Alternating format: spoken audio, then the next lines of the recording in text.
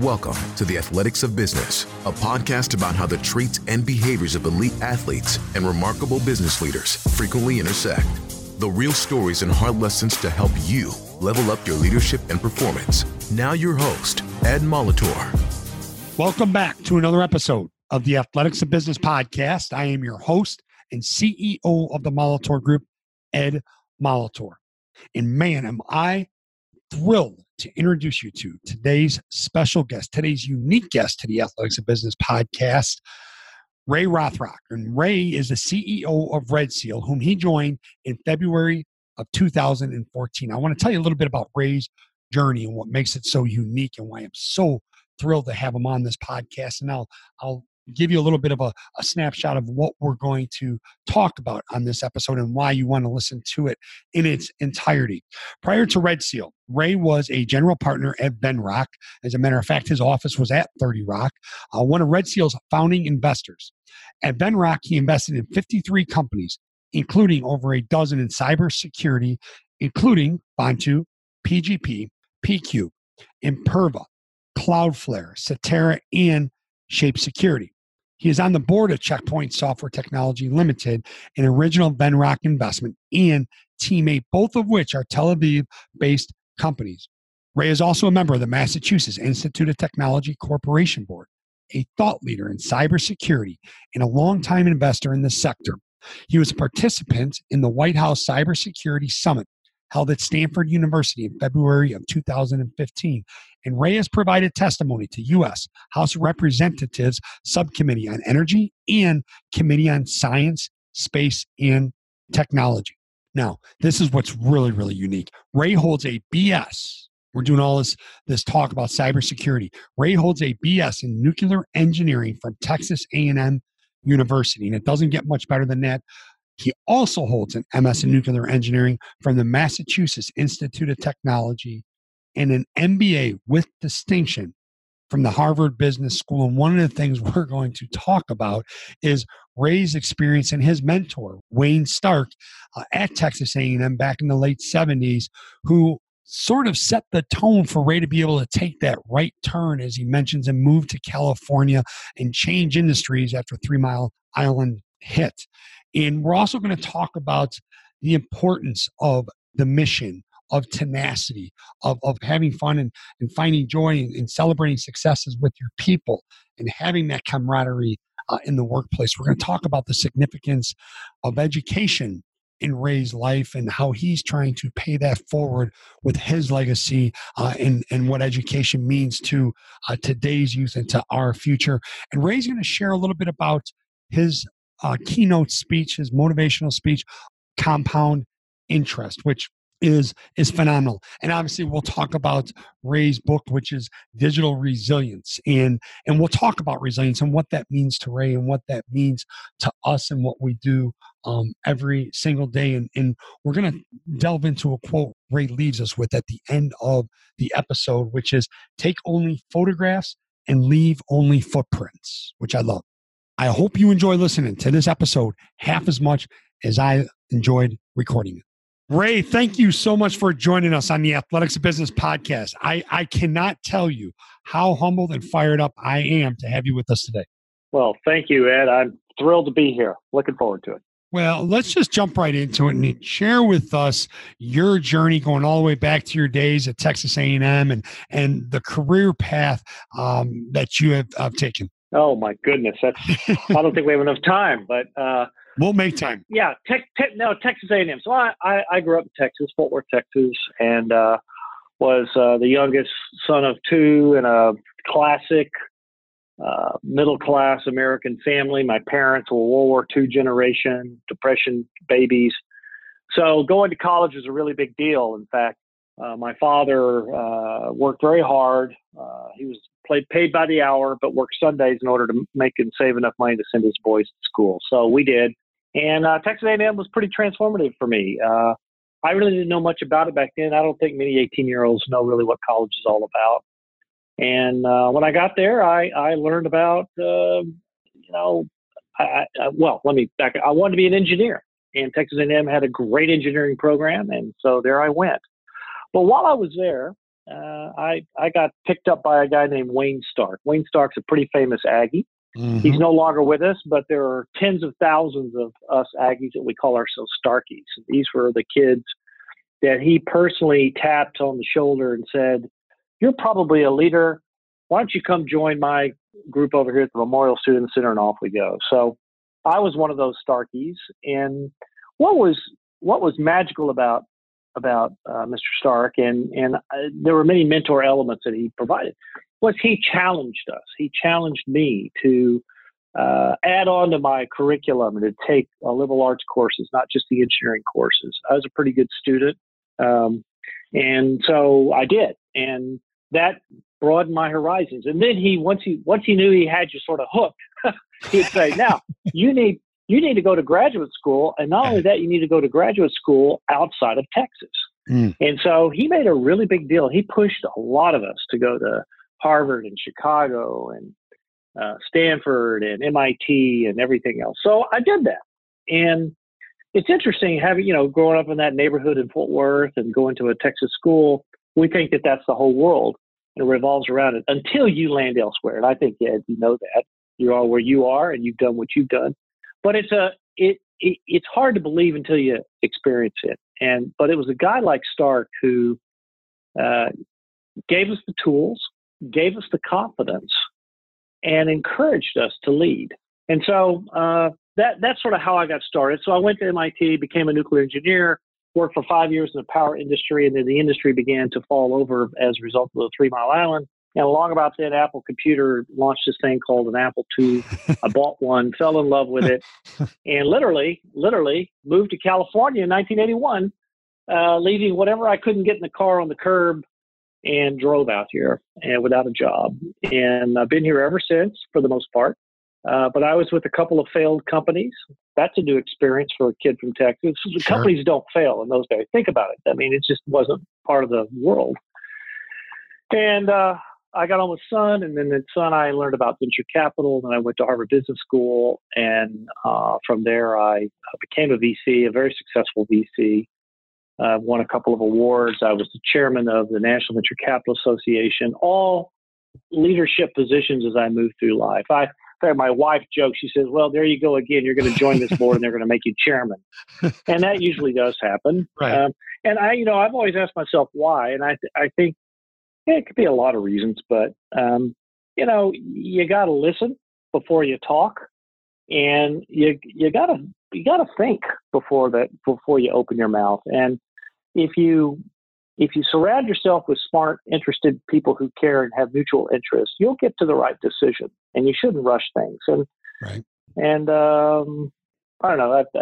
I didn't mean to answer everything, but that's my career. And so now I'm the leader of a small cybersecurity company here on the West Coast, 50 million. That's small by most standards. Right. And I'm on a mission here to save us from cyber threats, one company at a time. Well, talk a little bit about what we'll get back to the leadership in your journey. Yeah. I want to go back to it. Talk a little bit about what you're doing right now, because, like you said, what out there they consider a small company, it's wildly and massively successful, and the work you do is so critical. So can you share that with us? Yeah, sure. So my company's called Red Seal. It's about 15 years old. I actually started this company when I was at Venrock. And as it's typical with a lot of VC deals, we're always early before the market really needs whatever it is that you've invested in. So I retired from Venrock after 25 wonderful years, and Red Seal needed some help. So I was called in to give it some help. But what was special about that moment, Ed, was that the Target attack, remember Target in 2013 at Christmas time, they had a cyber attack. It was it was a defining event for our industry. Right. And that attack really revealed to me that all these investments we had made were not working as well as they should. And then I got to thinking about, well, what will make it work? And I stumbled across an article by some guys at McKinsey. Anyway, long story short, what Red Seal does is to understand every element of your network, every piece of equipment, every router, every switch, everything. And it's kind of like a building. When you walk into a building, there's doors and elevators and windows and compartments and all that sort of stuff. And we put labels on doors and all that. In the cyber world, we don't have any of that. We don't have any map. We don't have any way to know where things are going. And we depend on these engineers to do it and do it right and do it perfectly. Well, we're humans. We make mistakes. And so we're very vulnerable because of these mistakes. I don't know if you've ever been out here to San Jose and seen the Westchester Mystery House. Well, most networks look like the Westchester Mystery House. They're just doors and things that go to nowhere. Mm-hmm. And my software sorts that out. And that gives you a fighting chance. If I know what my world looks like, then I can defend it. And that's what Red Seal does. So I got in here, made some improvements to the product, introduced this concept of measurement of resilience, and have been, we have 250 customers today. We did about 50 million last year, and we're growing, 25, 30% a year. So it was technology that was sort of intended for nerdy PhD types in the mid 2000s. But today it's really meant for everybody, because everybody needs a Google map of their network. And that's what we create for you. Right. So, which that segues nicely into your book, Digital Resilience. Can you tell us about that book and how that really is for? Yeah, that book is Digital Resilience. I wrote it in 2018 and published it in 2018. And one of the problems with cybersecurity, it's a very technical, deeply technical subject. I call it gobbledygook. Everyone laughs at me when they use that term, but it is. It's technical gobbledygook. Mm-hmm. And when you talk to an executive, a CFO, a COO, a VP of something, this or that, they look at you. They get this. We call it at A&M. We call it NEGO. My eyes glaze over, and because they don't understand. So I said, somebody needs to write a book that explains cyber with real world, everyday examples, and so I did.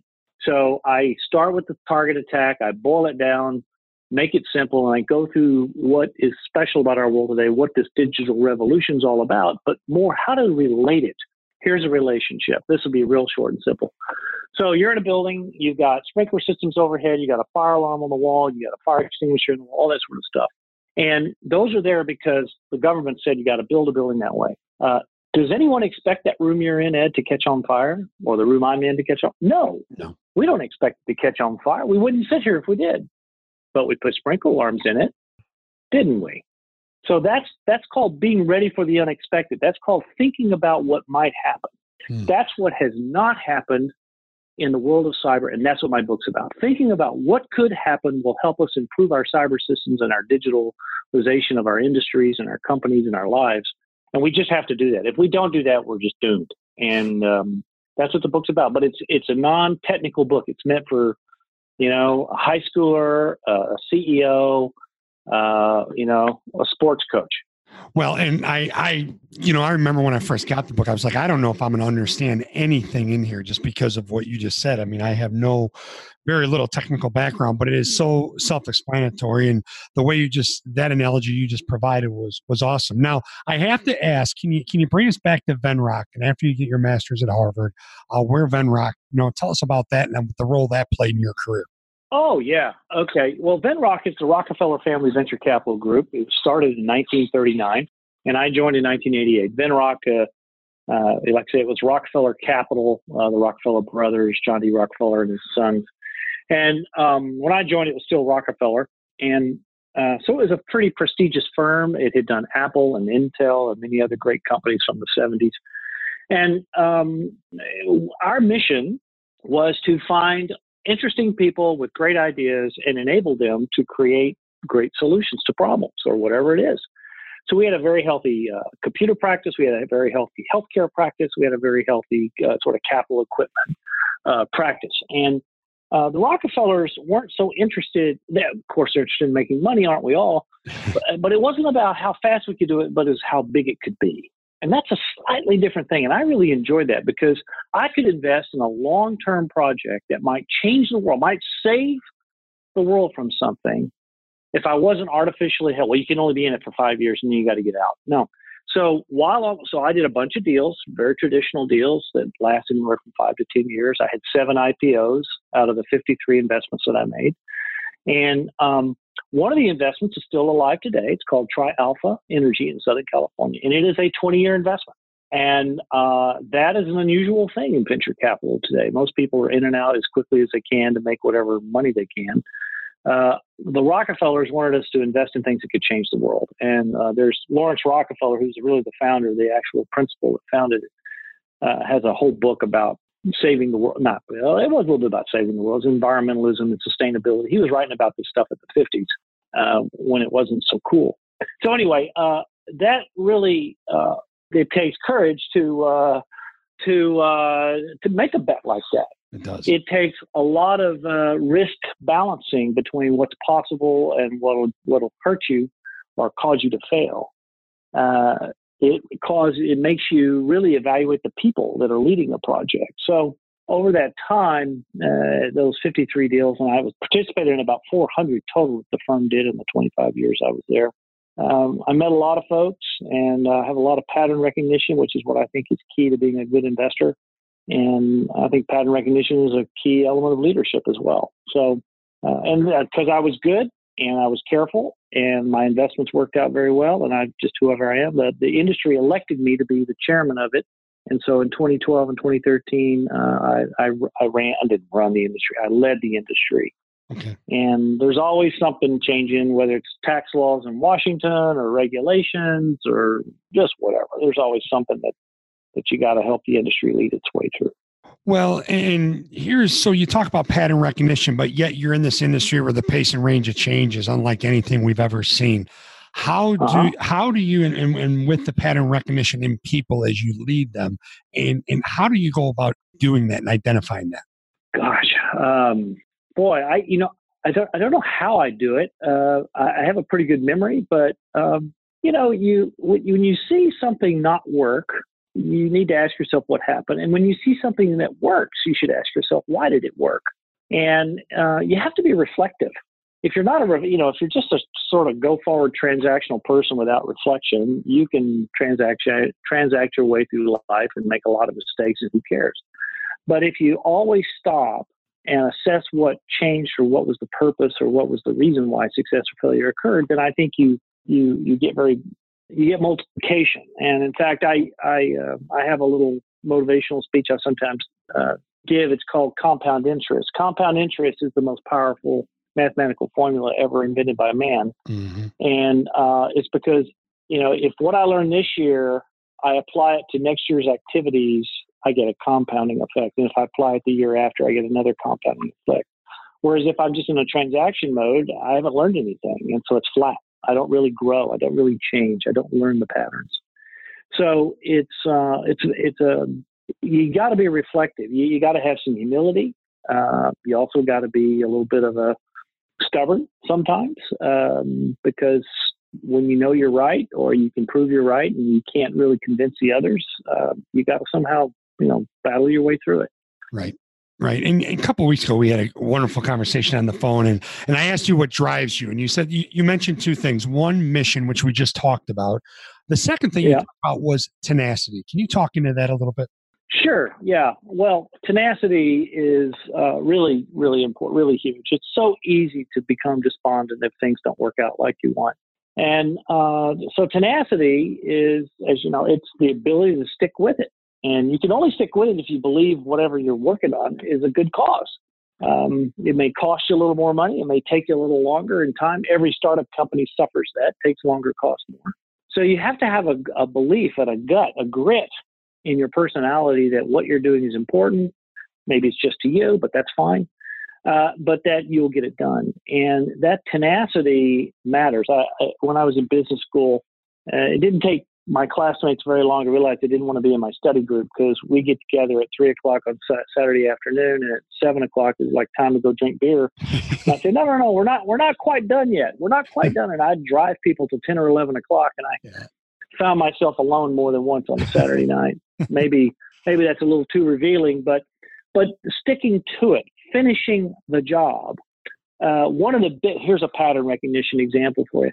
One of the telltales of a potential problem in a person who's claiming to be a leader is that they don't finish something. You recognize that by looking at their resume, or if there are gaps on the resume they don't want to talk about. These are things that signal to you that, well, maybe this person didn't quite, isn't really able to drive to the conclusion. And you can probe that and find out why. And I'm more right than wrong about that. When people put, well, I took coursework towards this or this or this, that's just fluff. Well, why did you take the coursework? What was your goal? What did you intend to do with that coursework? And then people sort of fall flat on that question. What have been the keys? Success at your level is pretty amazing, and especially over how long you've sustained it, right? And what have been the keys to your success and the evolving, if you will? You started off as a nuclear engineering major at Texas A&M, and here we are today talking about venture capitalists and leadership. Yeah. Oh man. First of all, having fun. Yeah. You can't be tenacious and stay with something very long if you're not having fun. And I think fun comes in many, many forms. It's not just playing a game, although that's a good way, or playing cards or whatever, golf, whatever. Those are cool things to do. But there's also the funness of watching an organization succeed, watching a team accomplish something. I always celebrate when my engineers put out a product on time and it works and all that. We always celebrate that, and we have some fun. And we talk about what we learned and what we didn't learn, and we sort of share. It's not quite a kumbaya moment, but it is a little bit about sharing and what it gets done. And they know that's coming, 3 weeks before the deadline, and they're not quite finished, and they're working 20 hours a day on something. And I'll walk the hall and I'll see them and, say, I know it's really hard, but just hang in there. We're going to get to this. We're going to conclude. We're going to have a party. But it's that fun. It's that gauntlet fun. We're not getting shot at in a foxhole somewhere, right, but we are accomplishing a goal together. And there is a great sense of camaraderie, and good camaraderie is fun. It's fun to succeed with people. And that's a big driver for me. And I've just, my wife will tell you it was stunning to her that I gave up my 5 years of education in nuclear engineering, my 5 years of a professional nuclear engineer. I gave up 10 years of my life. I just made a right turn and moved to California. And she's marveled by that. And I go, well, it wasn't getting more fun. It was getting less fun. Right. And I know myself well enough that I got to be motivated by something. And so I made that right turn. When you got out to California, it wasn't quite Silicon Valley yet either. No, it wasn't. A good question there is. It wasn't Silicon Valley till there was I give National Geographic a credit for naming it. 1982, I think it was. They had a cover story about Apple and Intel and Steve Jobs and Gordon Moore, all these guys. And they called it Silicon Valley because in those days it was mostly about computers and chips, right? That's all. Software was kind of a add-on. And so they gave it that name. And of course it was just kind of Cupertino and Santa Clara. And now it's the entire friggin' peninsula and you name it. But it wasn't. It was venture capital. Sand Hill Road didn't exist. I think the street existed, but the concept of it didn't exist. Venture capital was tiny. In fact, when I joined the industry in 1988, it was only $1 billion in size. Today, it's $100 billion. So it's really changed a lot in the last 30, 35 years since I moved out here. Okay. And, speaking of venture capitalists, you said something to me in our phone conversation about always taking the meeting. Can you talk to me a little bit about that? Yeah, you bet. I'm glad you brought that up. When I was a young associate at Venrock in New York City, I worked at 30 Rock on the 55th floor, a nice address. It became more prestigious with the TV show, but it was a great place to work even then. Right. And when an entrepreneur we had engaged, Mr. Rockefeller believed that if an entrepreneur spent the time to work up the business plan, in those days it was paper, it came in the mail, that they deserved an answer. So we would respond to every single one of them. And sometimes, and usually we said no, but sometimes we'd say, please come see us. We'd like to meet you. Or sometimes we'd go see them. But if they came to see us, it's like 30 Rock, New York City, and they're coming from Dallas or Chicago or California, something. It was hard. And so I was at the beginning worried about that. And my senior partner said, no, Ray. He says, if they want to come see you, take the meeting. Take every meeting you're offered. And I said, why? And they said, because you never know when someone like Steve Jobs is going to walk in the door. You just don't know until you know. Mm-hmm. And he's so right. And I guarantee you, in every one of those meetings, you learn something. You get now another view on another human being. You've spent some time with them. Maybe you have a little food with them. You break a little bread. But you learn something about their industry. You learn how they think. You learn how to analyze what they're saying. One of my other partners said, every meeting, when you finish it, take 2 minutes and make yourself a T-chart. What were the 3 pros, the 3 cons, and what's the next step? Do that every meeting, and you will never waste time. And he was so right. And I still do that. I write the 3 pros, 3 cons, and usually it's no further action, or, thank them for their time and move on. Right. So it's a big deal that way. And it's paid handsomely. In fact, so handsomely, I take these meetings and then we'll say, no, thank you very much. Appreciate your time. And years later, they'll say, gosh, do you remember when I was in your office in 1989? And I go, well, not really, but thank you for, but they keep bringing it back because, because you weren't a jerk. You were just like, your mother would be proud of you. Right. if you were polite to people, right? Which is big, which is huge. We want our mothers to be proud of us, correct? We do. I think so. Yes, we do. So talk a little bit about, if you could, the impact you've had on people and paying it forward with leadership and being a star kid at Texas A&M and what that's meant to you and what you're real intentional about as you help develop people. Yeah. Boy, that's a big question, Ed. So I'm a huge believer in education. Education set me free, set me on a path. Jefferson had it right? An educated populace makes for a very healthy democracy. Mm-hmm. And because it was, I don't know, because it was so liberating to me and gave me opportunities that I had no idea existed, I'm a huge supporter. So I am very philanthropic with regard to scholarships, professorships, things like that. In fact, quick story, at Texas A&M in 1973, there was no civilian music program.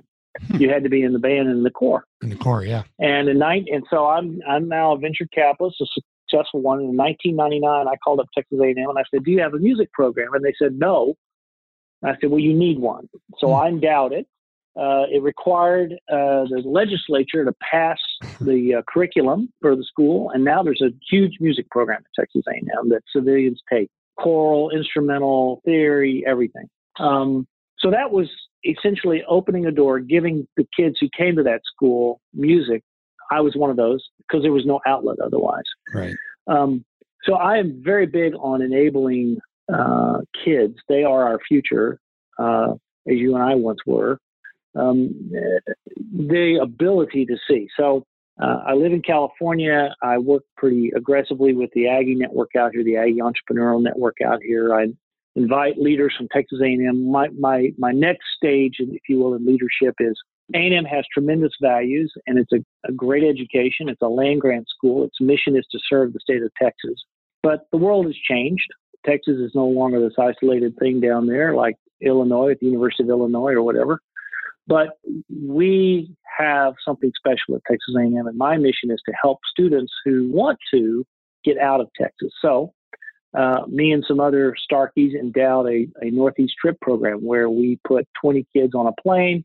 They go for a week, and they visit University of Chicago, Harvard, Stanford, Harvard, Northwestern, MIT, Yale. They go to the professional schools, business, medical, law, and grad schools and other grad schools in some cases. So we put together a program for that. So the kids, you have to apply. You have to be, you have to say, why do I want to do this? And again, it's just opening a window. It's giving them a view of a bigger world. So I've done that. And these are things that I press on all the time. Whenever I give a little talk, so at A&M in the business school, there's this thing called the Titans. These are the top students. These are the star players in the finance and accounting. So I just gave a little commencement speech down there recently about my compound interest theory and how that affects people, not just your bank account. Right. And so, just trying to get in front of people and show them that, look, go back to your neighborhood. Fantastic. Help your, but if you really want to, you have an opportunity to impact the world in a way you had never imagined. You need to kind of, go north of the Red River or east of the Sabine and go check it out. You might like what you find. It's not for everybody, but it's for somebody. That was Stark's message. And I've kind of tried to amplify it with my time and my treasure. Well, and that was going to be my next question. You know, I just had a leadership event down at Texas A&M, and it was endorsed by May School of Business, the Center for Executive Development. I mean, just an amazing place. And you know, the next question I was going to ask you was, with Wayne not just encouraging you, but telling you to you know, kind of spread your wings, do some different things, take some liberal arts classes. How much of an impact did that have and an influence that allowed you to take that right turn and go out to California to do all these things with Texas A&M that you're doing now? Well, you know, it's a great question. It's about self-confidence is what the end result of all that is. And engineers are very good at what they know, and they're not very good at what they don't know. In fact, they're afraid of what they don't know. Typically, I think that's the DNA of an engineer. Mm-hmm. And by Stark encouraging a broader education and understanding about sociology, philosophy, economics, history, you know, he made me take this English history course, which was, but I did it. But no, it's true. And so, for example, in my job now as a CEO, what do? I marshal resources for my company. I give presentations of what we do to people that might buy the product or just need to be made aware. I wrote a book, for goodness sakes. Engineers typically don't write books. I hire people, so I have to make people judgments. Sadly, I have to fire people occasionally. I have to motivate. So where in nuclear physics 101 do they teach any of that? They don't. But you pick that up from life, but you can get some grounding in those basic liberal arts courses of sociology, philosophy, economics, and so forth. And in business school, they kind of put a bow on all that for me because I took a course in the second year. It's called, here's a joke. At Harvard, they call it Power and Influence. Sounds interesting, right? Yeah. And at Stanford, they call it touchy-feely, but it's the same course. And what you do is you study leadership and you read biographies, David Rockefeller, Lyndon Johnson, on and on and on. Robert Gates is a new one they do. These are, you know, great leaders read biographies if you look at it. And Harvard and Stanford both have you do that. And I'm kind of lost now, but it's what you have to do.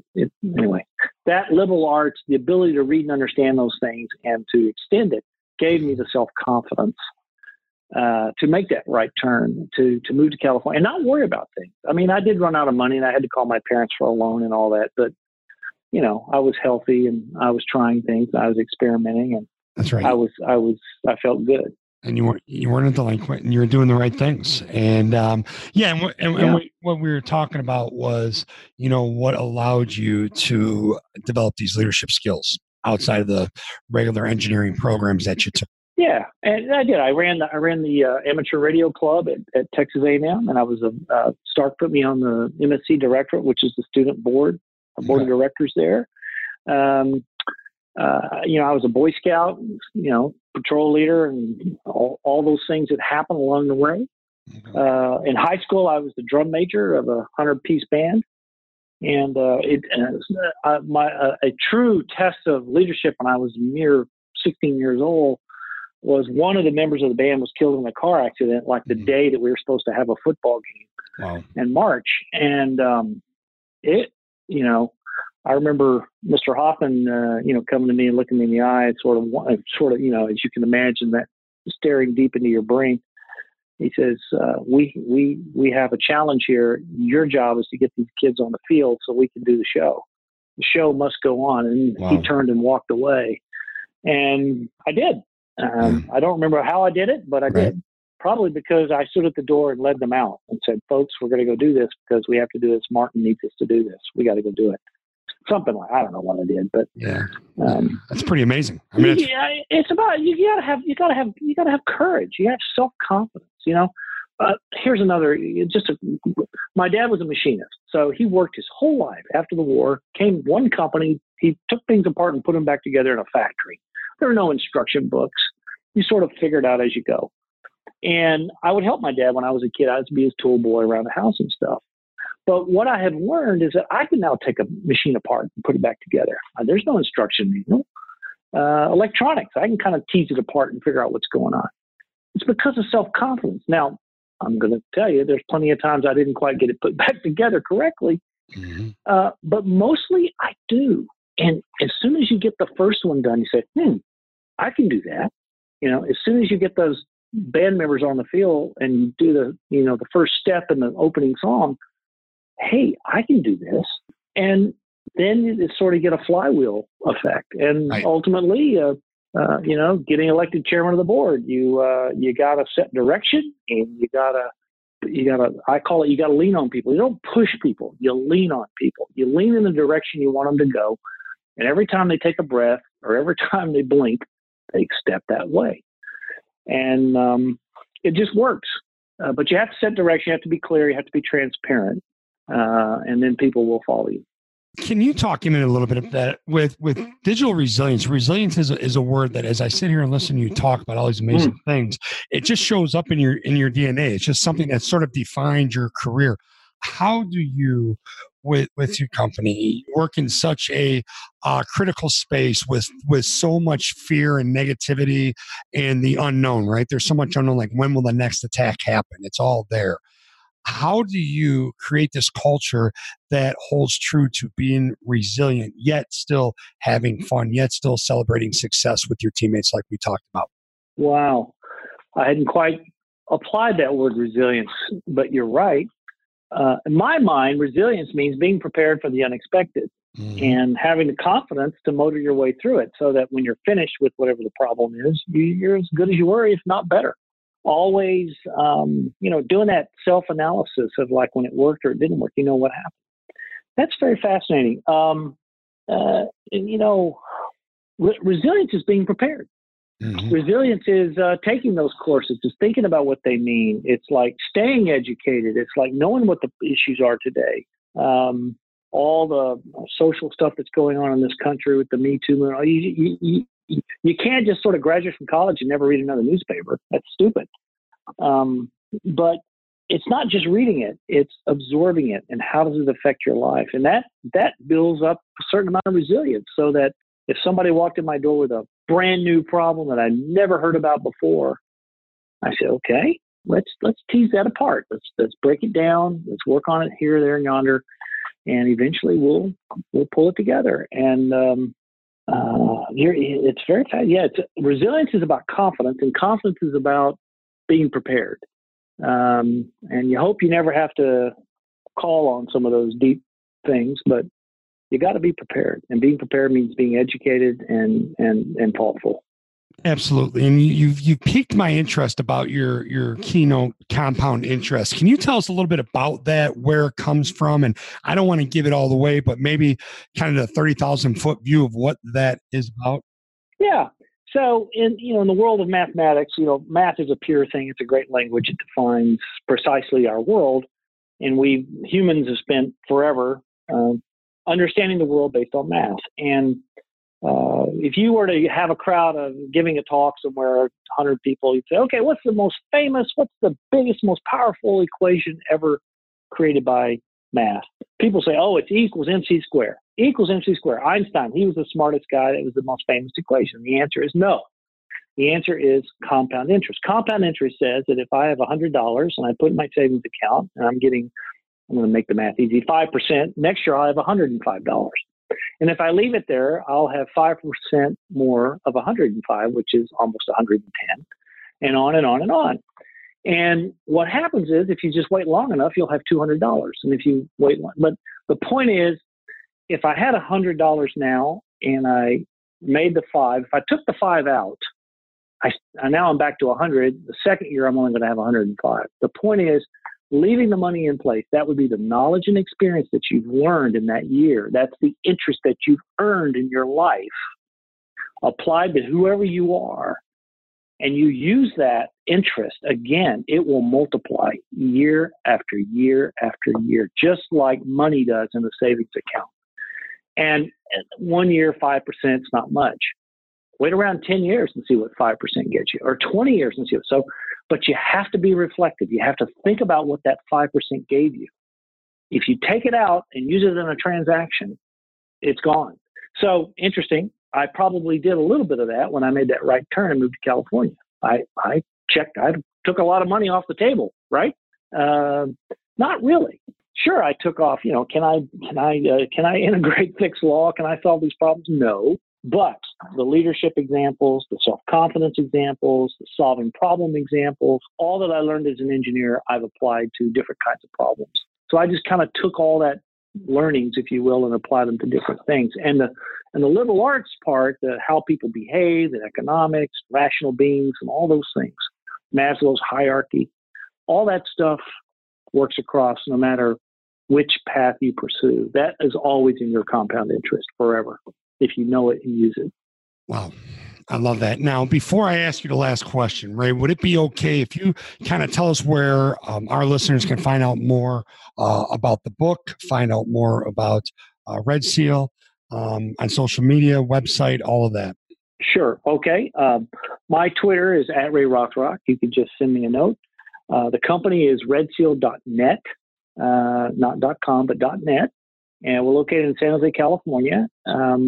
The book is available on Amazon, Barnes & Noble, usual places. I got a few extra here. If you email me, I'm just Ray at redseal.net. If you email me, I'll sign it and send it to you. And I'd love to hear your feedback on it when you read it. So that's how you get it. I have published a lot of interesting papers on digital resilience and cyber, and I would encourage you just do a little Google search on me and digital resilience. And I published one for West Point, for example, lessons from the Maginot Line, which pops up pretty frequently and stuff like that. So I've tried to, broaden the conversation. And so there's a lot out there that you can look up about me. Along those lines, how many times have you appeared and testified before Congress on this subject? Well, I've been there 4 times, okay, but for different subjects. I was there as a venture capitalist. I was when my leadership role there, we got some laws passed. I was there as an energy advocate, a nuclear energy advocate, and I was there once as a cybersecurity advocate. So I've had different roles along the way. Okay.